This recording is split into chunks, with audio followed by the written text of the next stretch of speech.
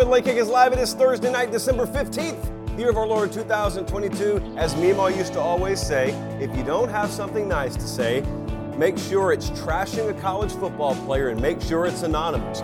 We certainly wouldn't want names attributed to baseless slander this time of year, would we? What am I talking about? We'll get into it in just a couple of minutes. We're jam-packed high atop a surprisingly tranquil and clear downtown Nashville, Tennessee. It just forgot to rain today. I'm sure it'll be back. Shane Beamer's been hot. It's been a little spicy up there in Columbia, South Carolina. Why is that? Some of you have been busy with other things. I will fill you in and I'll play the sound for you. And then we can all just judge together, shall we? Jalen Carter, just being anonymously trashed. It's that time of year. You know, it's the time of year where guys who we've watched from high school get their first look by the NFL draft mock community, and all of a sudden they make up some things and they don't put their name next to it. And that's okay, because on shows like this, we do make claims, but we do put our name next to them. And when you don't traffic in such behavior, you're going to get called out. And we got to do it tonight. Portal Intel, I've got 3 or 4 more names for you. I've also got something to watch in the world of the transfer portal. Something's happening right now. You won't have to wait too long for it. But I want you to be ahead of the curve. Kind of like we were about Miami. And we will talk about Miami recruiting. Another just a huge splash earlier today. You probably saw it if you were on the 24/7 Sports YouTube channel. If you're not, highly advise you subscribe, or else you're going to have to wait 3 hours and find out from me. And who wants to do that? Also got bold predictions tonight. We are so jam-packed for a Thursday night in mid-December. Why would you go anywhere else? I don't know. They're watching us in Clarksville, Tennessee. Clovis, New Mexico. The rare New Mexico check-in. Lexington, Oklahoma is tuned in. And Easley, South Carolina is tuned in. As I straighten up my lav mic here, I also want to let you know that we don't take breaks. So we're not going to do a show like on Christmas Day. We're not sadists. But I have some interesting programming coming up for you. Just around the corner, just around the river bend, as Pocahontas would say. And it's going to involve some normal shows, predictions, because we have bowl season and playoffs coming up. But also, I've got some long-form content, some interviews, not interviews really, some conversations with some people. If you were around when we hit 150,000 subscribers, I put the challenge out to you. You guys suggested some names. Well, hey, we went and locked them down. Plural, yes, them, so we have more than one. Those will drop somewhere between now and the end of the college football season, which, contrary to popular belief, has not happened yet. We're still in the season. Let's dive in to tonight's show, shall we? Where was I going to start? We got a lot of topics on the show tonight, and yet there's not one clear lead. And so I just went with the one I had the most locked in feelings about. So here we go. Colin, here's your endpoint. I know a lot of you have been busy living your lives and whatnot, and you probably haven't had a lot of time to pay attention to what's been going on in Columbia, South Carolina. But this happens to be my life, so I've got all the time in the world to pay attention to things like Shane Beamer and things like the offensive coordinator search there in Columbia. Now, you may be thinking to yourself, I'm a Washington fan. Like, I'm a USC fan. What do I care about South Carolina's offensive coordinator search? Well, the answer in and of itself may be you don't care a whole lot. But the trimmings, you may not care about the tree, but the trimmings around said tree, the ornaments on that tree, it's gotten pretty interesting up there. It's gotten pretty spicy. Shane Beamer, for the record, hired Dowell Logans as the offensive coordinator. Comes to Columbia by way of Arkansas. He was the tight end coach there. So again, as much as I credit him and we golf clap him, that's wonderful. That's really not been the big takeaway from this little ordeal. So here's what I want to do. I'm going to have Colin tee up some sound for you. This is earlier this week, and I told you 24 hours ago I was going to talk about this tonight. As it turns out, we're leading the show with it.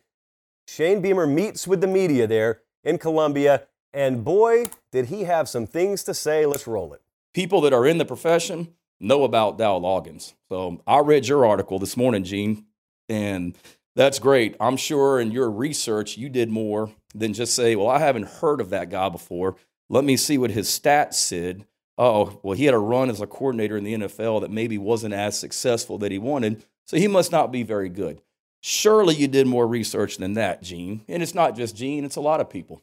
So surely everybody that wants to critique every hire that we make here I'm sure you guys knew that Dow Loggins turned down a coordinator job in the SEC last year, correct? Everybody knew that, right? I'm sure you guys know that I'm the fourth SEC head coach that's reached out to him in the last 2 weeks about coming to work for him. So we were fortunate to hire Dow Loggins.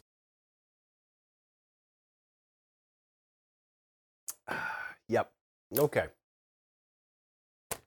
Just a little random straw poll that I'm not going to have time to see the results from. What do you think I thought about that? Knowing me like you do, what do you think I thought about that? I have several thoughts. It's going to make me sound, I guess, a little conflicted. So here's the first thing you need to know. I'm a Shane Beamer guy. I like him. And in this case, I empathize with him, because if you've watched this program for any length of time, you know that that might as well have been me. I speak like that. I phrase things like that. So I'm certainly not mad at the style there of Shane Beamer. But Shane Beamer finds himself in what we would call a classic conundrum. And that classic conundrum is the kind where you can be both right and wrong all at the same time. How does that happen? Your teachers probably taught you it's impossible. Well, in the real world, it is impossible. But friends, this is college football. This is not the real world. And it is possible for Shane Beamer to absolutely have more access to information than you and I do about a hire. And he could have infinitely more football knowledge. In fact, I would argue he's probably forgotten more about football than most of the people in that room. No disrespect to the room. It's just respect to the position of a head coach. He could be in that position. He could know a lot more about Dow Loggins than anyone else does. He could have absolutely thoroughly vetted the guy, and all those things could be true, and yet the approach could still be, I'm not going to say wrong, but at the very least unwise, and here is why. Second quote from Meemaw already tonight. Meemaw used to tell me all the time, make what other people think about you none of your business, Joshua. She was a full name kind of gal. And so she's right. I didn't know it at the time, but boy, she was right. Because here's how this is going to go down, okay? Dow Loggins may flame out after a year. He may be a wild success story there in Columbia. The standard is different for Shane Beamer. The standard is different for head coaches. Why do all those folks and all the fans in the stands and online and on message boards, why do they get to have opinions and run their mouth? It's because they make $48,000 a year. It's because they don't make 7 figures a year. It's because they're not entrusted to run a program. Is it fair? Actually, they would argue it's more than fair, and it wouldn't really matter what you say in return. But here's the thing about that. You don't get to be wrong. They get to be wrong all the time. Now, you know that on this show, I rarely ever question play calling. I rarely ever question hires. It's because I am acutely aware that what Shane Beamer just said is true, even about me. I don't have access to the information he has access to. I don't have the football mind that he does, and most of these other head coaches. I say most because even I think that there are a couple out there I could go toe-to-toe with.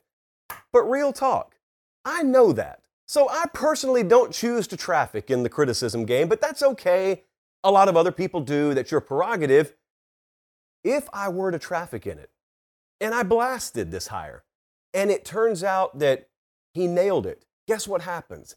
I don't have to atone for my incorrect statement. I don't have to atone for any failed prediction, nor do they.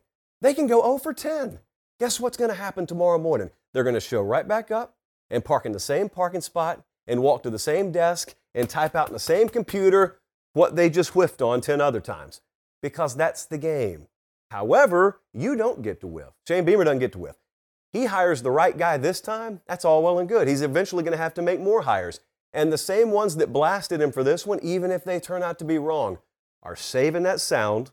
And somewhere down the road, because you're not a made man in this sport yet, there's really only 1 or 2, to be honest, somewhere down the road, they're either going to pull out that axe that they have to grind against you, or they're just going to flat out pull out the sound and say, man, remember when this guy thought he was going to school us? Remember when this guy thought he was going to teach us a thing or two?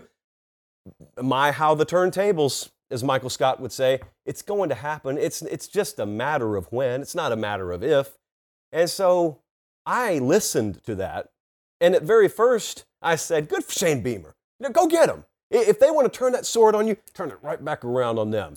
Just a jab in the ribs, just a flesh wound. We're not looking to inflict serious damage here.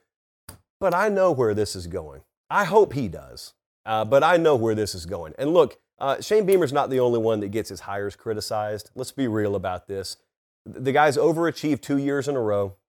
So that same group of folks predicted him to win a certain amount of games. He's won more than that amount 2 years in a row. He should be up on him 2-0. He's not, because that's not how this game works. It's like a reset button. It's hit every day. Shane Beamer's doing okay at South Carolina right now, but he's not a made man. Nick Saban is. Dabo probably is. Outside of that, Harbaugh is.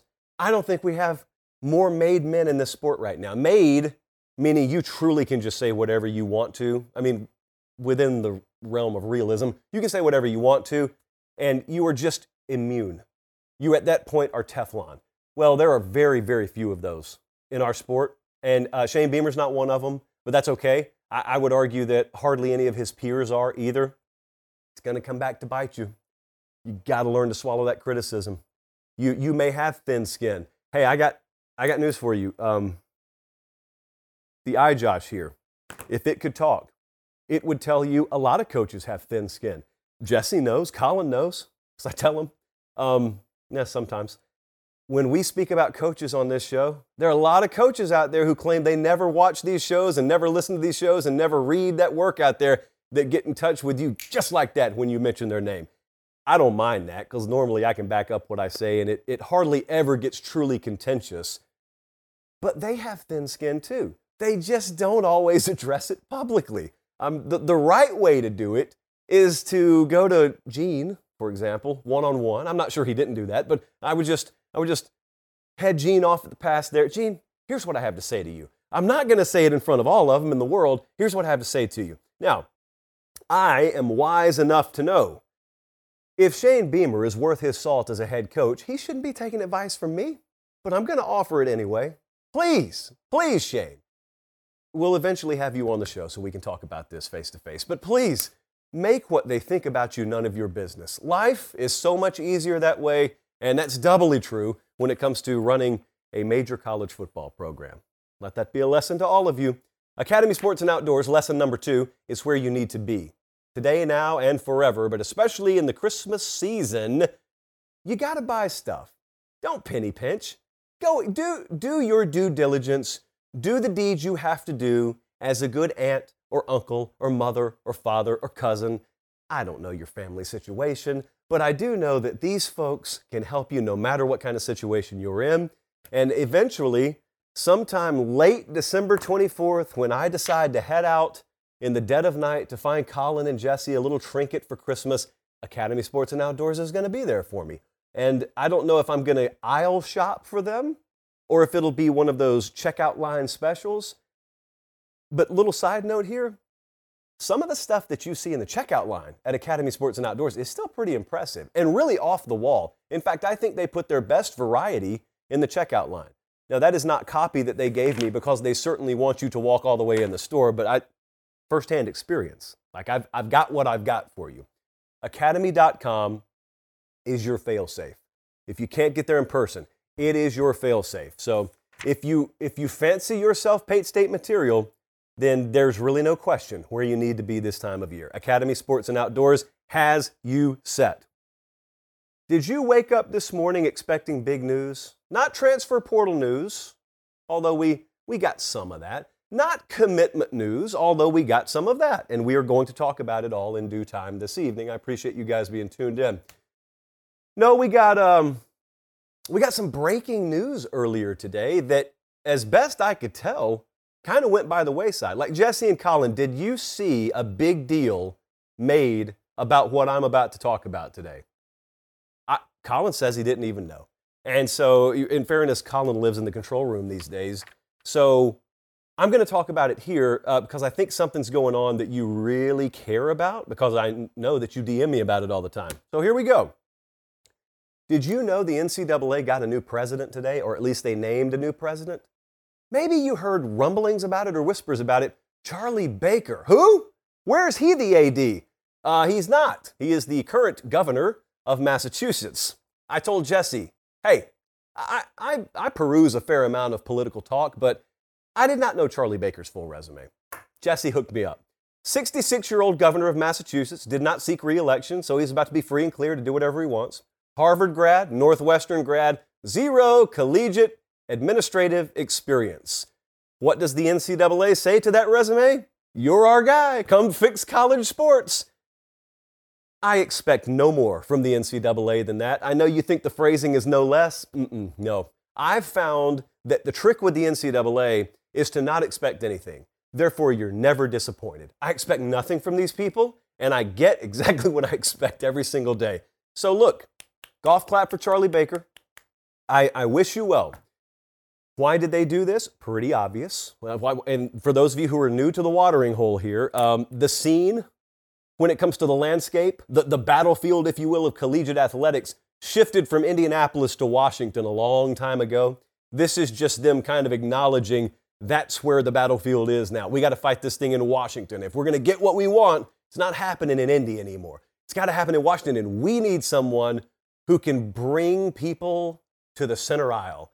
And what do? Well, apparently their answer is, let's go find a Republican governor in an ultra-blue state because he's got to know something about bipartisanship, right?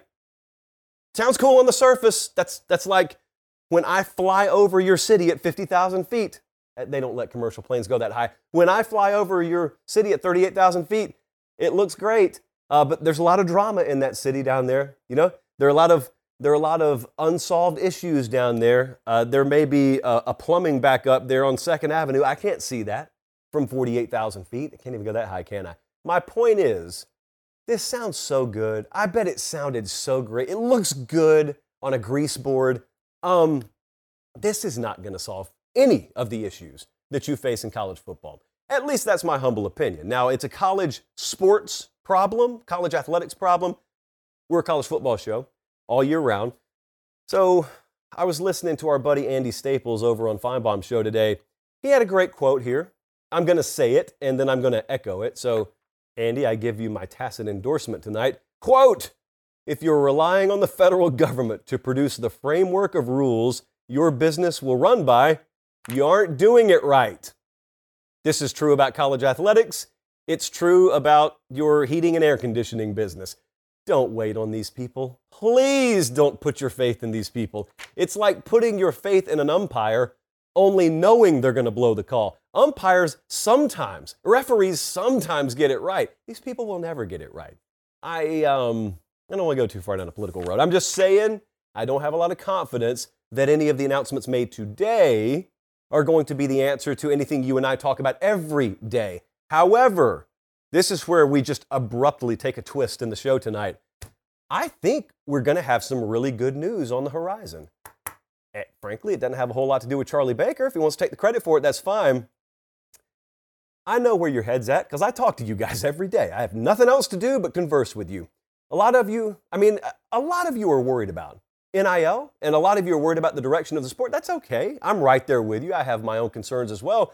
It's okay to be worried about the future of the sport you love. I would argue it's far less okay to be counting on federal government to come and save it for you. That's the move being made here with the new NCAA president. A lot of people are really banking on that being the gateway. And eventually we get to open that gateway and we get to legislative solutions. We get to federal solutions for college football. No, you don't. No, you don't. That's like walking up to the river. Look at that river. Look how it rages. How do we stop the river? The answer, friends, is you don't stop the river. That's the difference between government help and free enterprise help. And what's happening right now that you don't see, and I've had access to over the last week or two, because when I'm not on the air, I've dug on this fairly deeply. There are a lot of extremely smart people in the free market sector who are putting in a ton of hours working on some of the problems that college football faces right now. And a lot of the problems it faces right now are not going to be problems in 5 years. It will not be because the federal government solved it. It will not be, with all due respect, because Charlie Baker solved it. It will be because motivated, smart, entrepreneurial people in the free market figured out a way to solve it. I was talking to a head coach earlier today, and I said to him, a lot of what you're dealing with right now, I think will be a non-issue in 5 years. He agreed. We had a little conversation about it. I fully believe this. And I've learned a lot over the past month about this. You know, I didn't used to talk about NIL a lot. That's going to change around here. And I'll tell you why. Because I think for the first time, I'm sensing some motivation and movement not on the federal side of things, but more on the free market side of things that are in the best interest of this sport. You see, you could either walk up to that river and you could look at it and say, how do we stop this river? And waste the rest of your life trying to do the impossible. Or you can do the smart thing and say, how do we harness the river? You don't stop it, you harness it. Yeah, it's funny, when you look at a map of the United States, a lot of these big cities we have, they all happen to be close to rivers, close to waterways. Why is that? Because a long time ago, people figured out you don't stop the rivers. What you can do is harness them. And there is kind of a river running through college football right now. It's a financial river. It's money. It's the oldest motivator known to mankind. You're not stopping that. You can harness it, though. And you can harness it for the betterment of college football. Now, a lot of you, I understand, don't think that's possible. I do. What I don't think is possible is what we're doing right now to sustain itself. That's what I don't think is possible. The good news is I don't think it's going to have to be possible, because I think you're soon going to find out, boy, there's some big changes coming to this sport. I'm not wasting your time tonight talking about it. This will come down the road. This is sort of a post-national championship discussion for us to have, but have it we will. And I think you'll be pleasantly surprised that the sport is not exactly headed towards the edge of the cliff you think it's headed towards. So your greatest fears will be alleviated. The next thing you have to do is you've got to be open to reality. You've got to do what, frankly, I don't like doing with the playoff, and that is admitting where we are right now. And where we are right now and moving forward is really all you can worry about. I mean, you can't put the toothpaste back in the tube. So I really, I've got a newfound confidence in where we're headed. Ironically, it has zero to do, though, with the announcement that was made today. By the way, for the more jaded crowd out there, I'm not speaking to insult you, because all you have concerns about is college football, which is the same thing we have concerns about, same thing I have concerns about. So if you just have greater concern than me, if you happen to be a little less confident in the future of the sport than me, that's okay. Obviously, we both hope that you're wrong. I think you'll be okay on this. But for anyone out there who talks about how there's really no positive for NIL, I wouldn't go that far. I know most people have gotten off that bandwagon, but there's still some holdouts out there. Let me ask you, if you think there's no positive to NIL, have you noticed a precious lack of something lately? Look to the left, look to the right. What did you used to see when you woke up virtually every morning in college football? Somebody got arrested somewhere. Group of players in trouble somewhere. Someone's run afoul of the law somewhere. Have you guys noticed how the number of players in big trouble in college football has fallen off a cliff all of a sudden? Now, why is that? Why would it be that all of a sudden the percentage of our sport that's in trouble with the law has just precipitously dropped? Could it be that there may have been a benefit of NIL, and that is the simple fact that realizing you have real life skin in the game makes you live your life a little bit more careful, makes you grow up a little bit faster. Now, you may not like the byproduct, you may not like what sped up that maturation process, but I would argue speeding up the maturation process, never a bad thing. So that's one of several benefits we've had from NIL. I am going to do my very best to spell this out for you in the coming weeks and months. I just wanted to give you a little primer tonight. You can read the articles about the new NCAA president.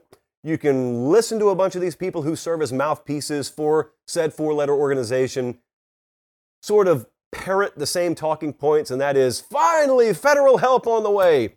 Or you can sit over here with us, laugh at it, and look for real solutions. There's plenty of room over here with us. Hey, it's Kaylee Cuoco for Priceline. Ready to go to your happy place for a happy price? Well, why didn't you say so? Just download the Priceline app right now and save up to 60% on hotels. So whether it's Cousin Kevin's Kazoo Concert in Kansas City, go Kevin, or Becky's Bachelorette Bash in Bermuda, you never have to miss a trip ever again. So download the Priceline app today. Your savings are waiting. Go to your happy place for a happy price. Go to your happy price, Priceline. Next up, I have to take a sip from the chalice because that segment went about 4 minutes longer than I thought it would. Okay, we continue. What'd you say, Colin? Oh, okay. Colin wants you to do something. I do too. So we're on the same page here. We have a nice audience gathered. We only have 393 likes on this video. Colin and I both agree, and I would imagine Jesse too, although I don't want to speak for him. That's unacceptable. but I'm not going to get mad. I'm just going to kindly ask you to click that little thumbs up button if you're watching here live or if you're watching the replay later. Thank you in advance. The transfer portal continues to be the main topic of conversation around college football water coolers these days, but there's something happening behind the scenes. So tonight, I'm going to give you 3 more names to look out for, but first I want to tell you what the talk is. When the window first opened up, we saw a lot of names go in. We had a big show here in the studio, and there was over 1,000 names that went in nearly immediately, like on that first day. Now, the flow has slowed to a trickle. It will probably slow to more of a drip as Christmas gets closer, but I want to talk to you about what's happening and what's being said behind the scenes. Here's the belief, pretty consensus belief right now, and that is there is a second wave coming of transfer portal entries. And that's going to be probably after bowl games and definitely after the playoff. Here is your point of reference in the past. I was looking at this today. I had forgotten Georgia had 9 kids go in the transfer portal last year. None of them, though, as far as I can remember, were in the portal this time last year. Now, that reason is obvious. Georgia was not playing in the Tax Slayer Bowl, all due respect.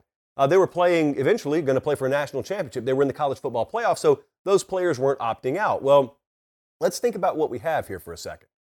We've got a landscape in the portal right now where a bunch of backup players and a few frontline players have gone in, and we already are starting to cover them. We're going to cover them more in a second, but the best teams still have very, very meaningful games coming up, not just the playoff. Like some of these big-time bowl games that we're just showing you the chart for, they're still coming up.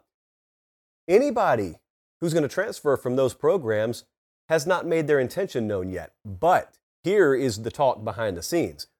Kirby Smart knows, in all likelihood, who he's losing to the portal from Georgia. Sonny Dykes knows if he's going to lose someone at TCU. Harbaugh knows if he's going to be losing guys who are contributing starting players right now off of his team at Michigan. And Ryan Day. That's what they're doing right now. Or as soon as they get off the road recruiting, they will do their own due diligence. They'll know long before we do. So number 1, pay attention to how those programs sign on signing day. And number 2, you start to pay attention to how they start proactively trying to backfill their absences, their open head spots on their scholarship list with kids. And then when the season ends and the big boys start losing their players, that's when that second wave is going to happen. Because that's what a lot of programs out there are waiting on. They're waiting to see who leaves Georgia. They're waiting to see who leaves Ohio State. Because there's such an abundance of talent there, and their twos could easily start for most of you. So watch that. Grayson McCall is the first player I want to talk to you about tonight because that's the number 1 quarterback in the portal right now. You've seen him play at Coastal Carolina, or at least if you're a diehard fan of the sport, you have.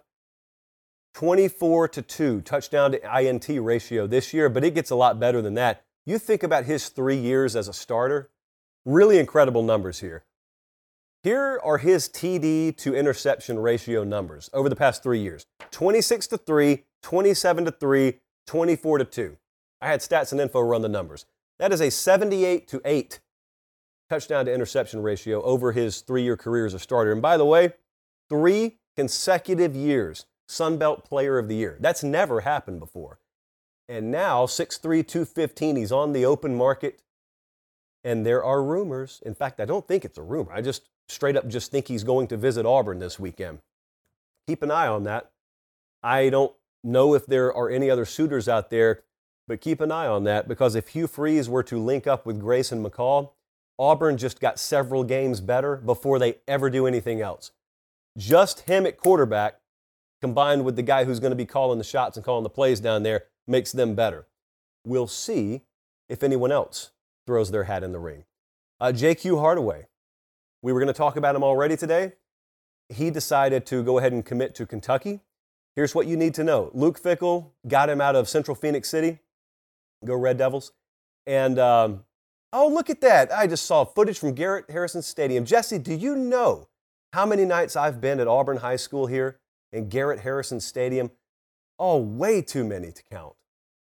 And this is not the best of a quality show that we're doing right now, but I just wanted to relive memories there for a second. Anyway, so J.Q. Hardaway plays down there at Central. He goes to Cincinnati, playing for Luke Fickell. He didn't play a lot this year.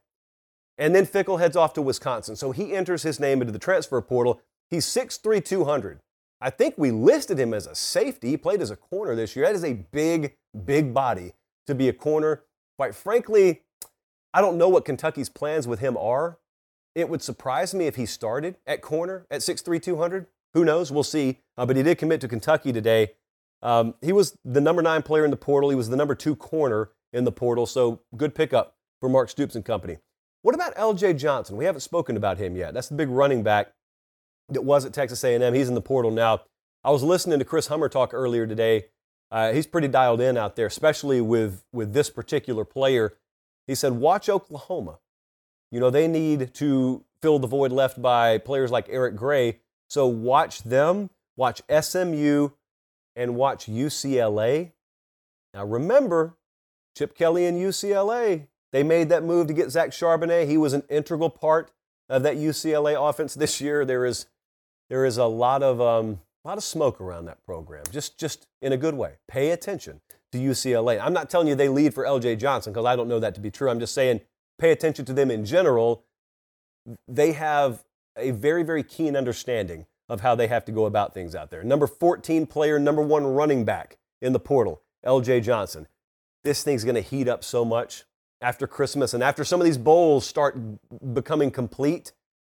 You're going to see more players go in. And then when we get into early January, it's going to crescendo with a lot of players who intend to leave the playoff teams, leaving the playoff teams after the playoff is over.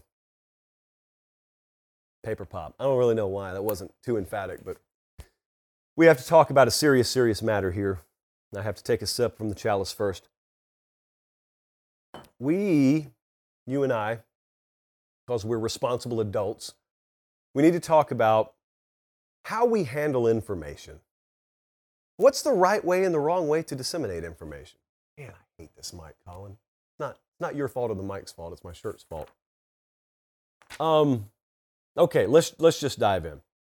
I think a lot of you have probably heard about these rumors and whispers around Georgia's Jalen Carter. Jalen Carter, most recently made famous for picking Jaden Daniels up like a small child in the SEC championship game. You know, a man of a lesser character would have body slammed Jaden Daniels to the ground. But Jalen Carter's just not that kind of guy, is he? Or maybe he is. See, I'm not an anonymous person, so I have to speak responsibly of Jalen Carter. Not everyone fits that description. You keep your name anonymous, you can just trash this dude. Where's the evidence? We don't really have any evidence. It doesn't matter. We're anonymous. What am I talking about? Well, I'm going to show you a quote in just a second, but let me tell you how these things normally occur. I don't watch TV. When I tell you I don't watch TV, I mean I do not have a television in my apartment. I don't have one, period. The only TV I ever see is when the monitors are on in the office here. That's it. So I intentionally do not ingest any television. I live a very minimalist lifestyle. The best shows are out there. They're not in here. Although I do watch Yellowstone.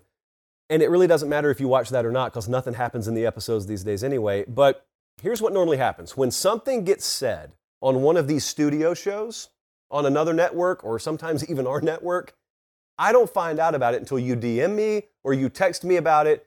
And not everyone has my number, so mostly it's DMs. And that's exactly what happened when Todd McShay went on whichever show it is they have about the NFL draft, and he started speaking about Jalen Carter.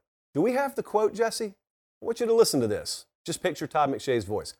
With Carter, there are some character issues. Does he get along with everybody? What's he like to deal with in the locker room? Those sorts of issues. I know it's early in the process, but I'm forewarning everybody out there. Carter is going to be a hot button name when we talk about some of the intangible aspects of it. Gasp.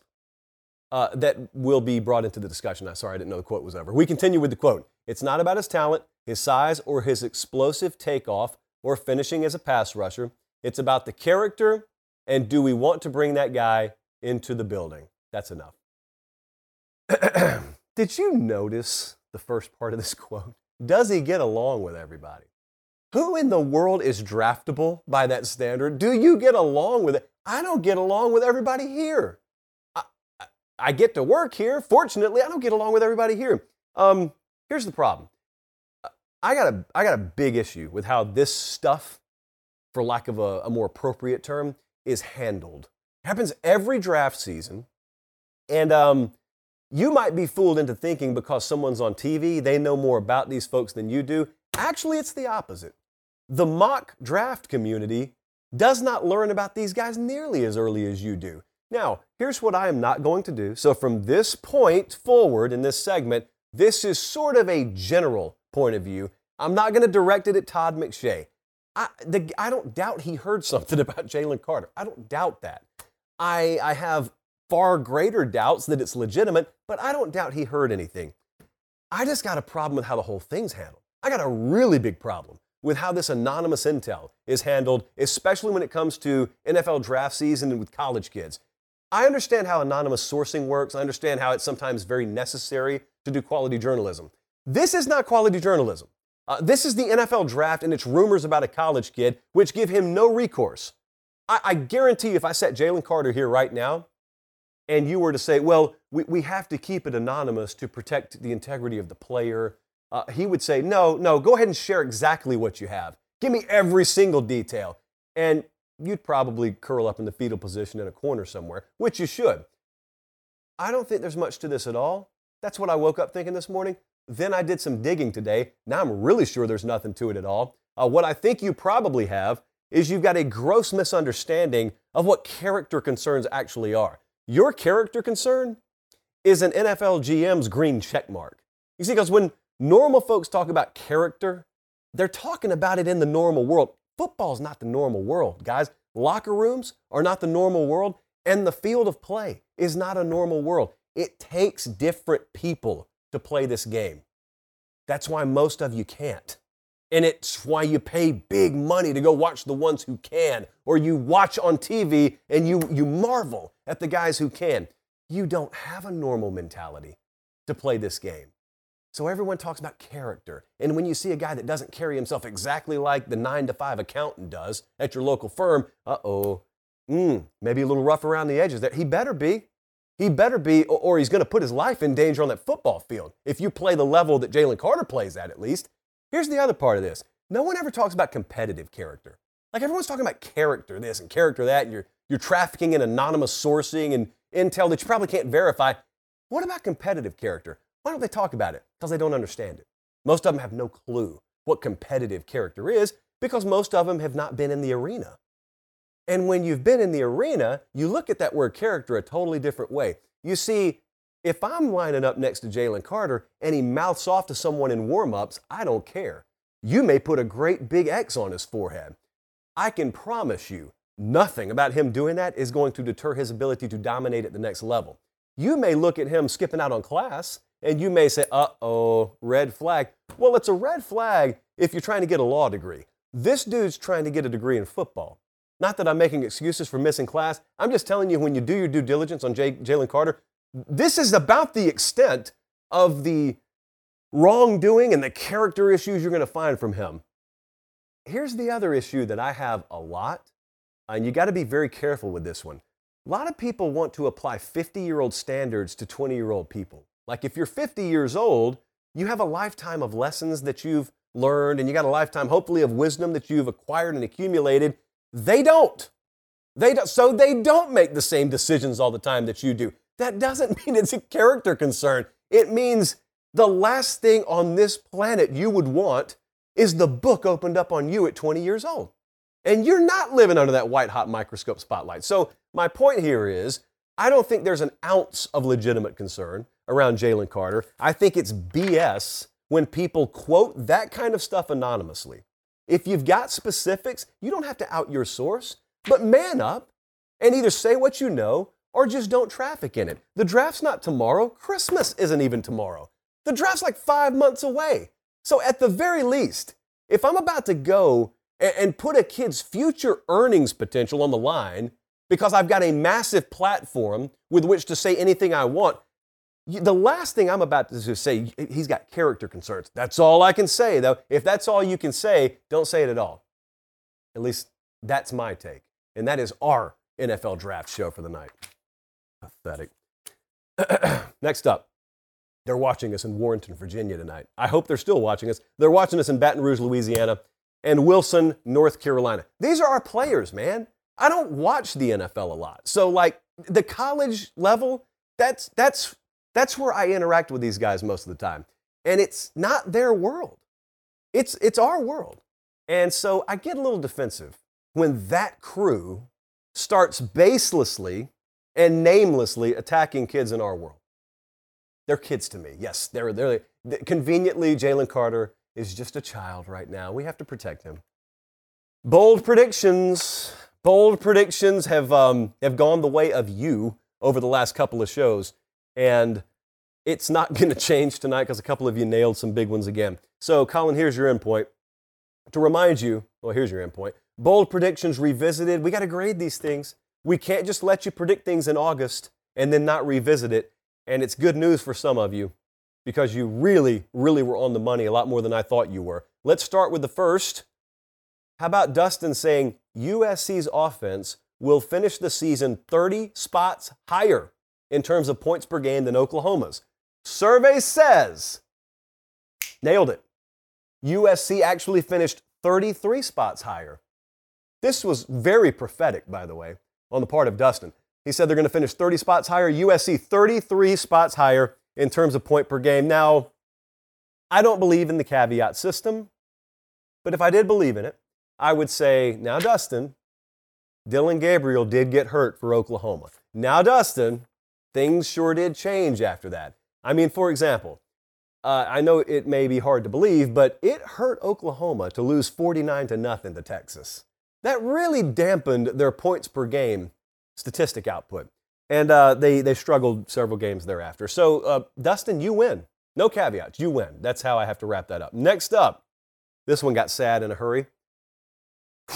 Scott Frost, kickoff with Kenneth, said Scott Frost will not make it to season's end. He didn't even make it to September's end, I don't think, as it turns out.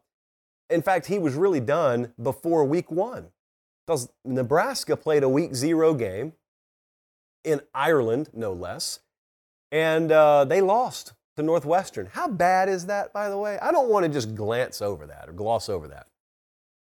Nebraska lost to Northwestern to start the season.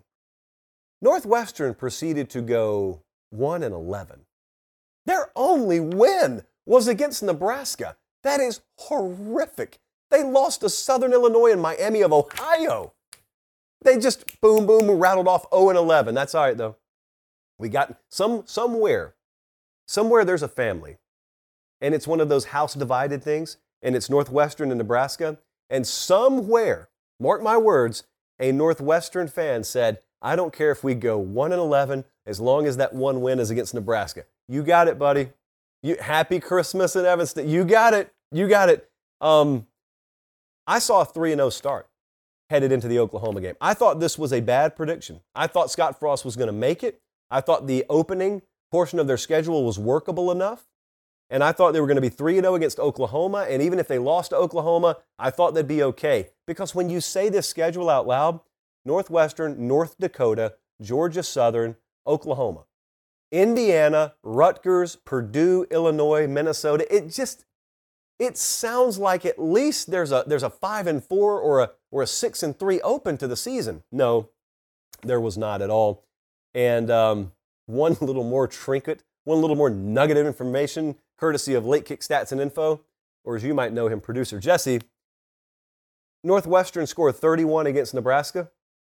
Northwestern scored 35 points in their final 5 games of the season. Gross.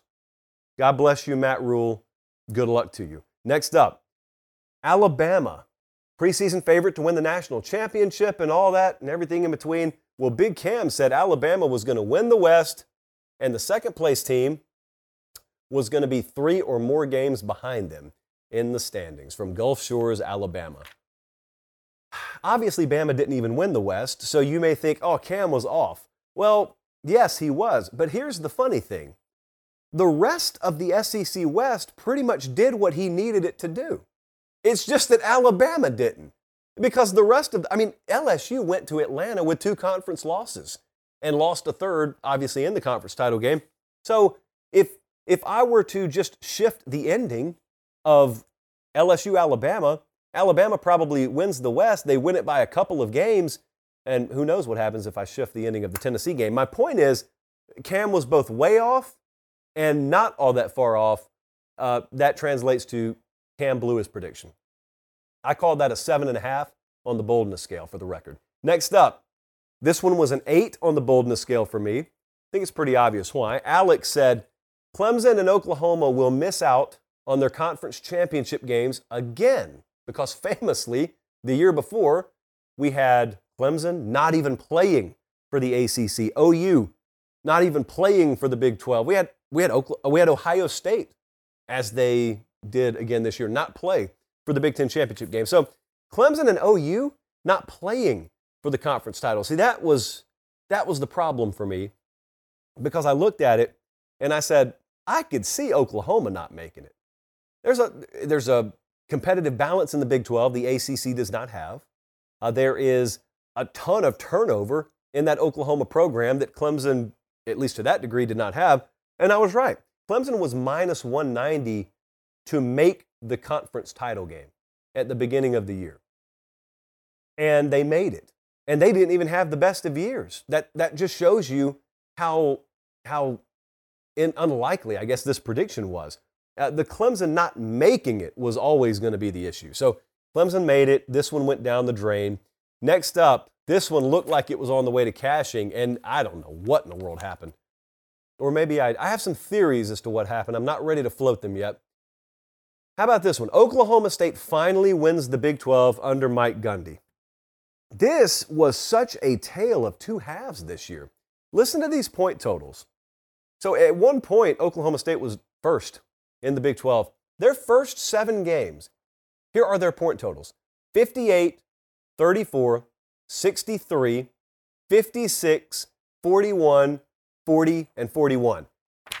Then something happened there in Stillwater, and their final 5 games, they scored 0, 16, 20, 13, and 19. I witnessed when it all went wrong. Because, need I remind you, what I thought was going to be one of the most competitive games on the Every Given Saturday tour this year turned out to be the biggest blowout that we will ever see, hopefully in person, and that was Oklahoma State at Kansas State. 48-0 was the final score. That was tough to watch. That was a Sarah McLachlan special to end all Sarah McLachlan specials. They started 5-0. They lost to TCU. They beat Texas, so they're 6-1 there. And then they lost at Kansas State, at Kansas, at Oklahoma, West Virginia. It was just abysmal. So they did not end up even playing for the conference championship game. They didn't win it. But boy, for all the world, I thought I picked them. I picked them to beat Kansas State and thought that was going to be sort of the point where they solidified themselves as one of the participants in the Big 12 championship game. And instead, it started a disastrous slide to utter irrelevance. And now they've had a lot of kids leave, including the starting quarterback, Spencer Sanders. I don't really know what to make of what is about to happen with Oklahoma State football. So we'll just have to wait and see there. We have a Twitter question that falls right in line with something that happened today. So we'll go ahead and tee it up. I think a lot of you were paying attention earlier, and you probably saw, Miami made a big move today, didn't they? Well, here's the thing. I'll just read the question, and then I'll get into it. Zane from Fort Lauderdale said, thoughts on Miami's recruiting momentum? Yeah, it's momentum. But Zane, it would be irresponsible of me to start the story on December 15th.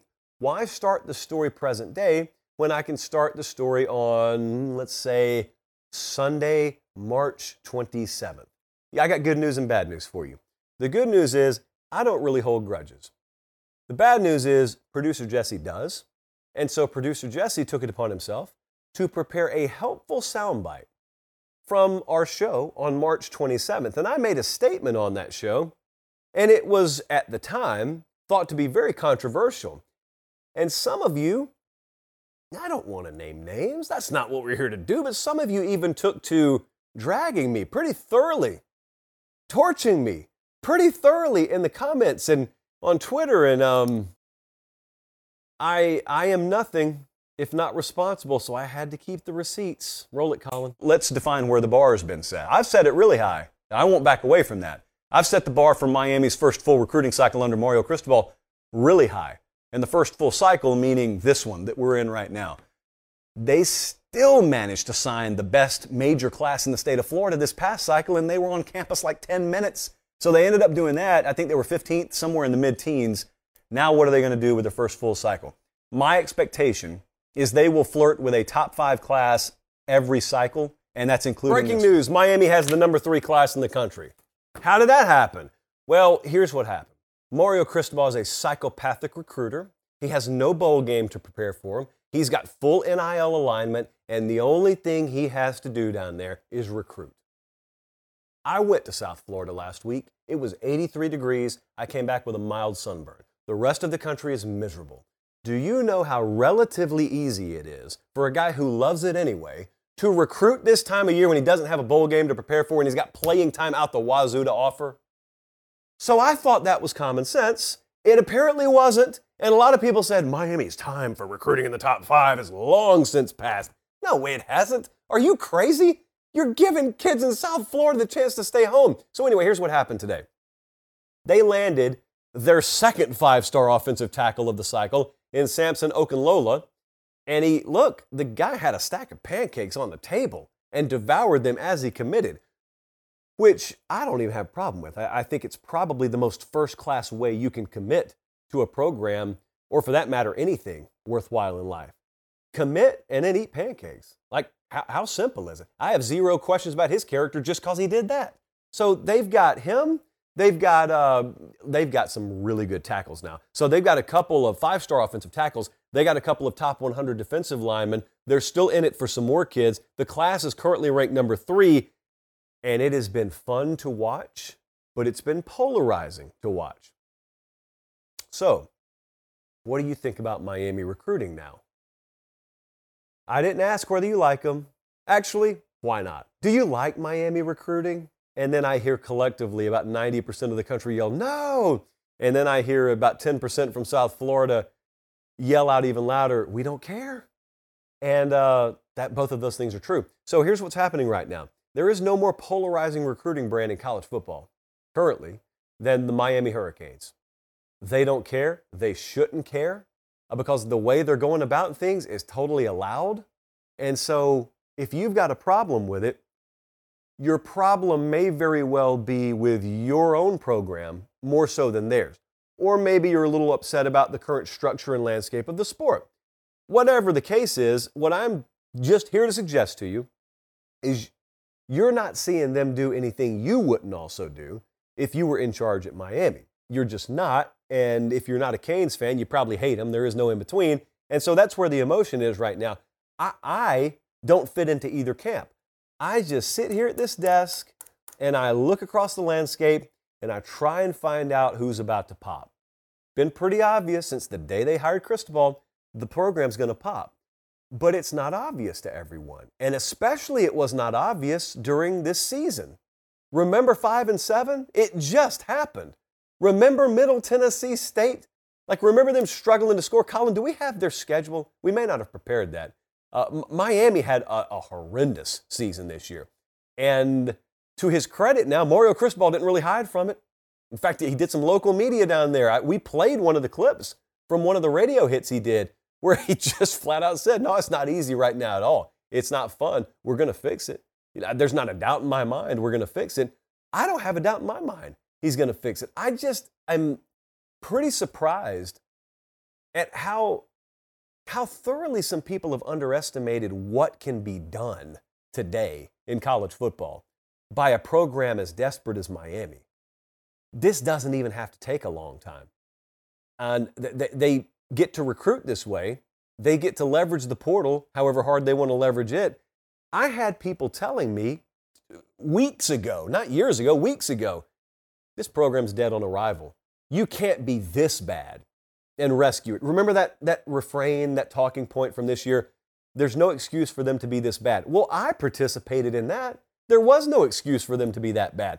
But see, here's what I was able to do. I was able to kind of crack the fortune cookie. I was able to disconnect what's happening right now and what will happen there 2 years from now, because I think they'll be totally different products. I don't think there is a thing about them struggling mightily at home against inferior teams this year that I'll even remember 2 years from now. Well, I'll remember it, but I certainly won't be referencing it.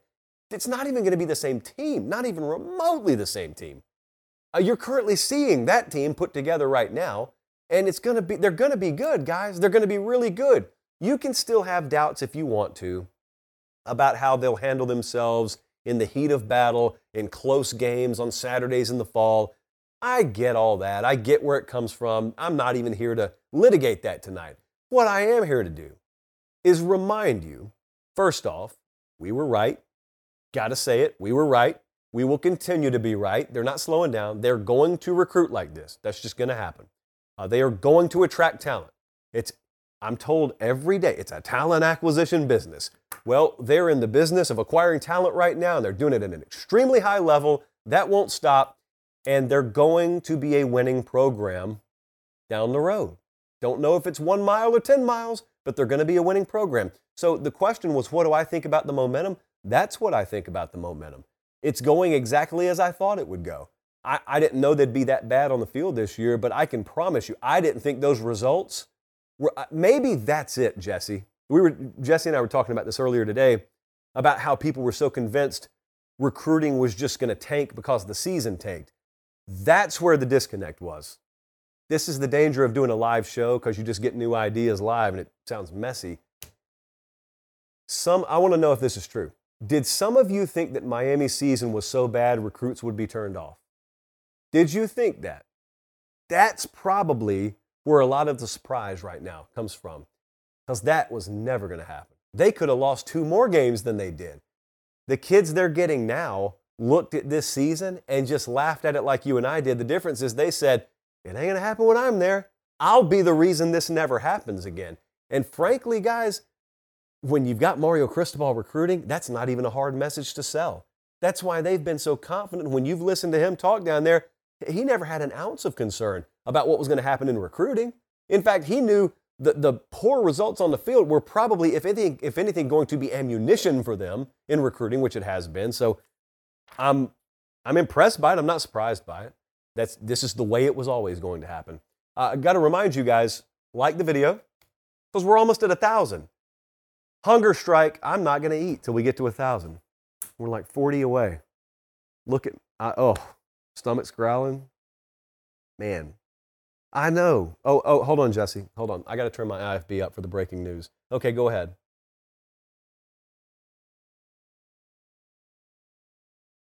Texas has landed 5-star Anthony Hill. They have now jumped in the top 5 of the 24/7 Sports team rankings. Do I have that right? Texas now has the most 5 stars in the country, don't they? Texas now has the most 5 stars in the country. As of today, it was like a 4-way tie. It was Bama, Texas, USC, and Miami. And now, Sark, as our buddy Trey Stanley Scott would say, there's a Sark in the water. His words, not mine. So there you go. How about that? Some breaking recruiting news to end the show. And we got to 1,000 likes. I can eat after all. That's good, because we ordered out today. Tzatziki's Thursday. Appreciate you guys so much. Make sure you are subscribing, not just to our channel. We had like 8,500 people tuned in to the commitment today of Samson Okunlola. You really need to be subscribed to that 24/7 Sports channel. We've got a 9-hour signing day show coming up next week. And I still got to book my travel, just reminded me. So make sure you're subscribed there, because it kind of indirectly helps our show out too. Do it for us. If you don't do it for yourself, do it for us. So obviously a lot going on. Make sure you're subscribed and following on the socials at Late Kick Josh. For Director Colin, for Producer Jesse, I'm Josh Pate. Take care. Have a great rest of your evening. We'll be back here Sunday night, same time. Until then, God bless.